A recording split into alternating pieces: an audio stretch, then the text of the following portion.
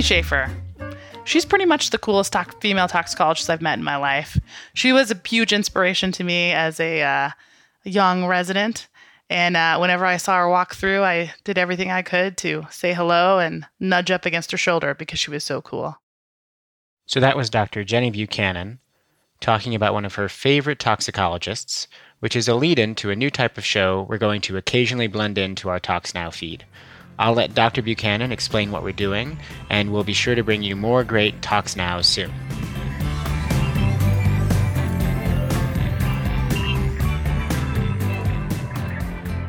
The reason we're doing this podcast is to feature female toxicologists around the country to discuss a little bit about how they got there, what their inspiration was, who helped them get there, and where they are now.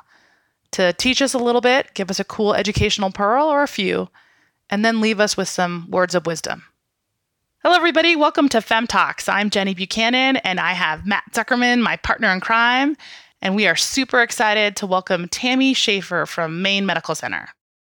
I am originally from the great state of New Jersey and went to Rutgers and decided that perhaps school wasn't for me for a little while. So I made the awesome decision to become a paramedic and became a paramedic for many years before going back to medical school in the beautiful state of Maine. Went back to New Jersey for my residency at Morristown Memorial Hospital. Now it's Morristown Medical Center, something I have no idea. No clue that I wanted to do tox. Older than the average bear resident, had no interest in being even older when you could call me attending. But I fell in love with it and then went out to Denver to the Rocky Mountain Poison and Drug Center for my fellowship and then stayed in the Denver metro doing inpatient toxicology, outpatient toxicology, teaching. I did some research. I did some consulting for about 9 years when the East Coast called me back. And I am here at Maine Medical Center in Portland, Maine as the director of medical toxicology as well as the medical director of the Northern New England Poison Center. And that's me. And they are lucky to have you there. I did forget. We have someone else on the podcast who's being a little quiet. Oh, yeah. Hi. Hello. Yep. Matt Zuckerman. Yeah. Well, actually, but question. Really? So you said you fell in love with tox. Well, I mean, what did you fall in love with? Because it's a small group within a small group. So, yeah, tox always made sense to me. I guess I should have realized that something was going on when I liked organic chemistry better than Gen Chem. Organic, all I need to do is fill up 4 spots and I'm good. But toxicology, the physiology, the pathophysiology, it just made sense to my brain. It really was the ultimate in structure and function moving forward. And I liked the aspect of it that was a bit of a detective. I liked putting things together. But it was really sort of the physiology and what to expect and what not to expect that really drew me in. And Tammy, are there people that sort of inspired you to do toxicology? You met that person and you were like, I want to be like that person. Is there anybody you want to throw a bone to?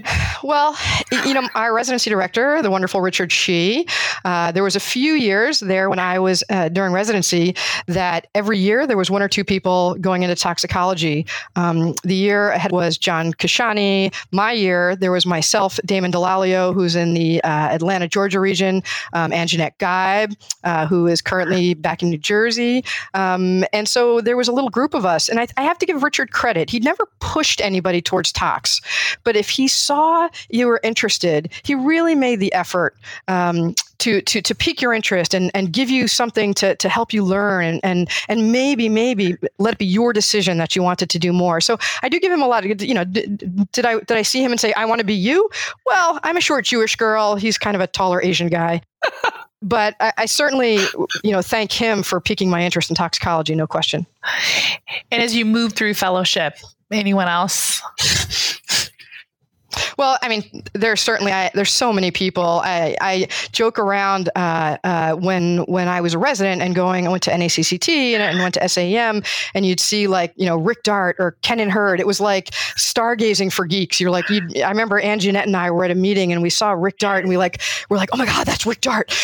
So I look at all my attendings in Denver, Rick Dart, Ken and Hurd, Scott Phillips. I mean, there's so many of them. Scott Phillips, Ted Sederick. I mean, learning from Ken Kulig and Jeff Brent, and there's just so many that I feel like I've taken a little bit of each person with me wherever I go. Mm-hmm, mm-hmm, absolutely.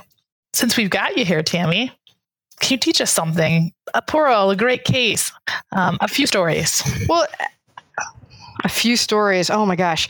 Well, I think, one thing that's maybe an overall thing is I think one thing that I take very seriously is being the voice on the other end of the phone in the middle of the night. I think in this area, we cover Maine, Vermont, and New Hampshire. There's a lot of rural docs. And one thing that I always don't anchor on toxicology when they call you. It is not a bad thing in the middle of the night to have another voice in emergency medicine help you and listen to what you're doing. And so I really get a lot of pleasure out of being able to help them not only with toxicology, but emergency medicine. And so one thing I would say is that whenever somebody talks to you about thinking something's tox or non-tox, don't anchor and keep an open mind as to what's going on. I think it helps you and it helps them, but that's sort of just a general point as I continue to work in sort of a rural area. But I was kind of stalling there to try and think of something. But I will tell you, one thing that I learned a long time ago is I really try and stay humble every day. And I remember, the joke is you're never as smart as you are the day you graduate fellowship. Yeah, I know. I'm not so smart anymore. It's been a while. Or take boards. Yeah. Or take boards, exactly. Or take the boards. Yeah, that's the night before the boards, man. I was like covering my ears so I could remember structures. But it was my very last day of fellowship. And because I was staying on at midnight, I essentially was turning into an attending. And earlier that day, I got a call from a kiddo at the pediatric urgent care of the Puck at Denver Health, and went in, and there was a question that maybe there was some diphenolate atropine pills missing. Old school grandma had some diarrhea, and that's what she was given by her old school doc. And they found some of the pills on the floor, and they had no idea if any were missing. And so, we are expected to know a lot coming out of fellowship and training at an amazing, busy place. I feel like I saw a lot. I was really lucky that I trained there. But I'd never seen diphenolate and atropine. And I remember thinking, kind of looking at it and looking it up, it's kind of old school, don't see it very more. But the kid looked great, looked fine, didn't look anticholinergic, didn't look opioid at all. And so I called my attending to talk it over, and it was Scott Phillips, who is ultimately the voice of reason and certainly one of my mentors. I second that. And I talked to Scott about it throughout. And even today, you always have to have a mentor. Never be afraid at any age, at any stage in your career to have a mentor, by the way. And I talked to him about it, and I said, she looks great. There's no opioid effect. There's no anticholinergic effect. I mean, what are the chances without any anticholinergic? I mean, I know I read things that there's going to be a problem, and they want to go home. And Scott felt pretty strongly that the kiddo should be admitted, not only admitted, but actually to PICU. And I will admit, somewhat begrudgingly talked to the team about it, and they agreed. They didn't, there was no pushback, and she got admitted, and I went home. So at about 11:45 that evening, I got a call from the PICU resident where she had actually desaturated in her sleep, and they tried to wake her up and rouse her, and she continued to be somewhat hypoxic, very, very bradypneic. Her respiratory rate was down. I mean, classic opioid, and they gave her naloxone, and she got better. And so I was driving in to see her, and I just couldn't believe it. And I thought, today is my last day of fellowship, and I still continue to learn. And I take that with me, and I try to learn from everything I do and everything I say. Certainly, I learned about diphenolate and atropine. But what I realized after I got there is I finished up the consult, the second half of my consult, somewhere around 1 a.m. And I thought to myself, I guess I got to call Scott. And then I realized, oh, wait, I'm an attending now. Yeah. And so I staffed it with myself. And I just remember sitting down and really taking a moment to sort of gather myself and saying, wow, I still need to learn. I still need to read. I still need to experience. And I still need to listen to people who know more than me. And I try to take that with me every day. And I respect diphenolate and atropine, by the way. Yeah, that's an awesome lesson, Tammy. Yeah, so longer period of observation. That's the one, the longer period of observation. That's certainly what I expected for an asymptomatic kiddo. Yeah, and trust Scott Phillips. Well, I had known that already. That's why there wasn't, I know. Yeah, certainly one of the wonderful people we had the pleasure of working with, the honor. So is it ever really hard to be a woman in toxicology? Yeah, I mean, again, I think it's certainly better than it used to be, without question. I still think we have some hurdles. I think that I get called, honestly, a nurse more in the emergency department than I did when I was doing toxicology. I'm not doing inpatient at the moment because, I don't wear a white coat. I certainly have no problem being called a nurse. It's just the fact that that's who you expect as I am as I walk in the door, even with the big yellow placard under my ID that says doctor. But I think, again, it sets you apart a little bit to wear that white coat. And I will tell you that at these particular hospitals where I went, most of the specialists did wear their white coat. And so I wanted them to realize that not only as a woman, but as a toxicologist, that we had something to offer and we were very important to the health, to the care of their patients, our patients moving forward. I wanted us to be a part of the team. Tammy, do you have any other, like a case that represents that, where you sort of came in and kind of save the day, so to speak? I don't know about saving the day. Because I have lots of memories of that as a resident with you when you were a fellow. Seriously? Oh, yeah. Oh, my gosh. Oh, yeah. I don't know about that. That's because I always walked through the emergency department at 11:30 at night because you guys would never make the call for the consult until you were signing out the board. And so I learned pretty early on, it doesn't help to ignore it. Not walking through the ED does not make the consults come. It just means that they come when you get home.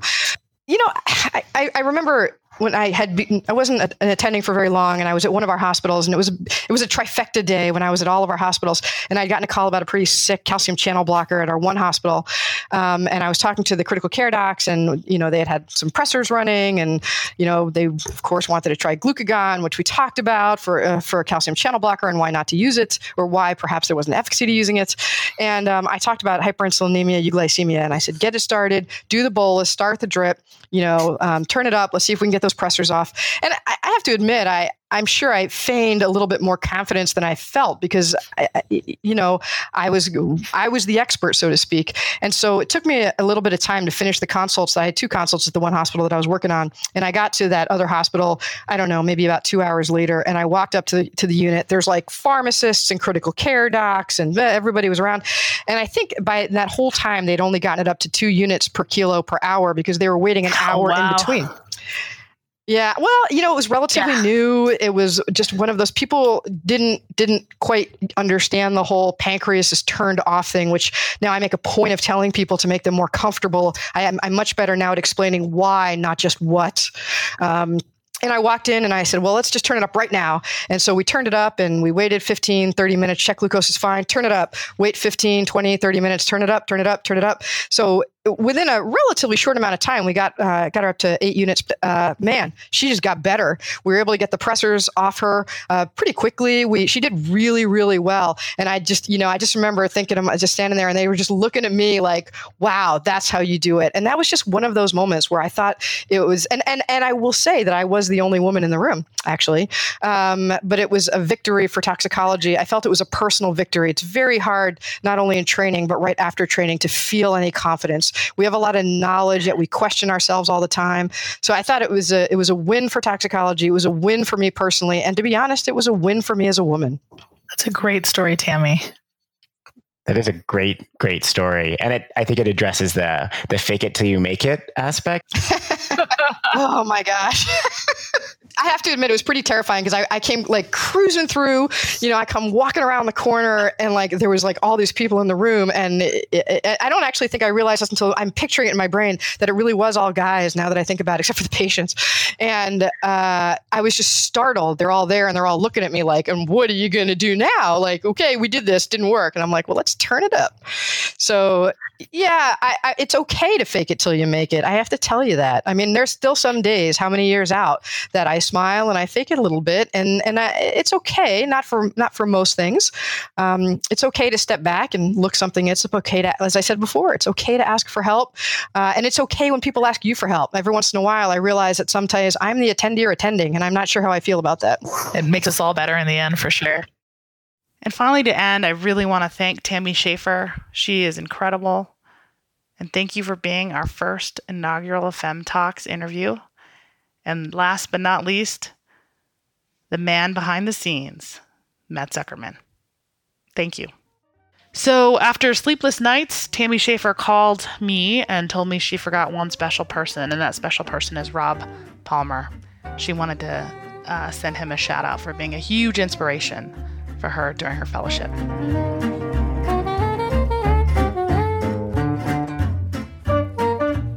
This podcast is recorded in the studios of the Digital Scholarship Accelerator at the University of Colorado School of Medicine. Talks Now is produced with support from the American Academy of Clinical Toxicology.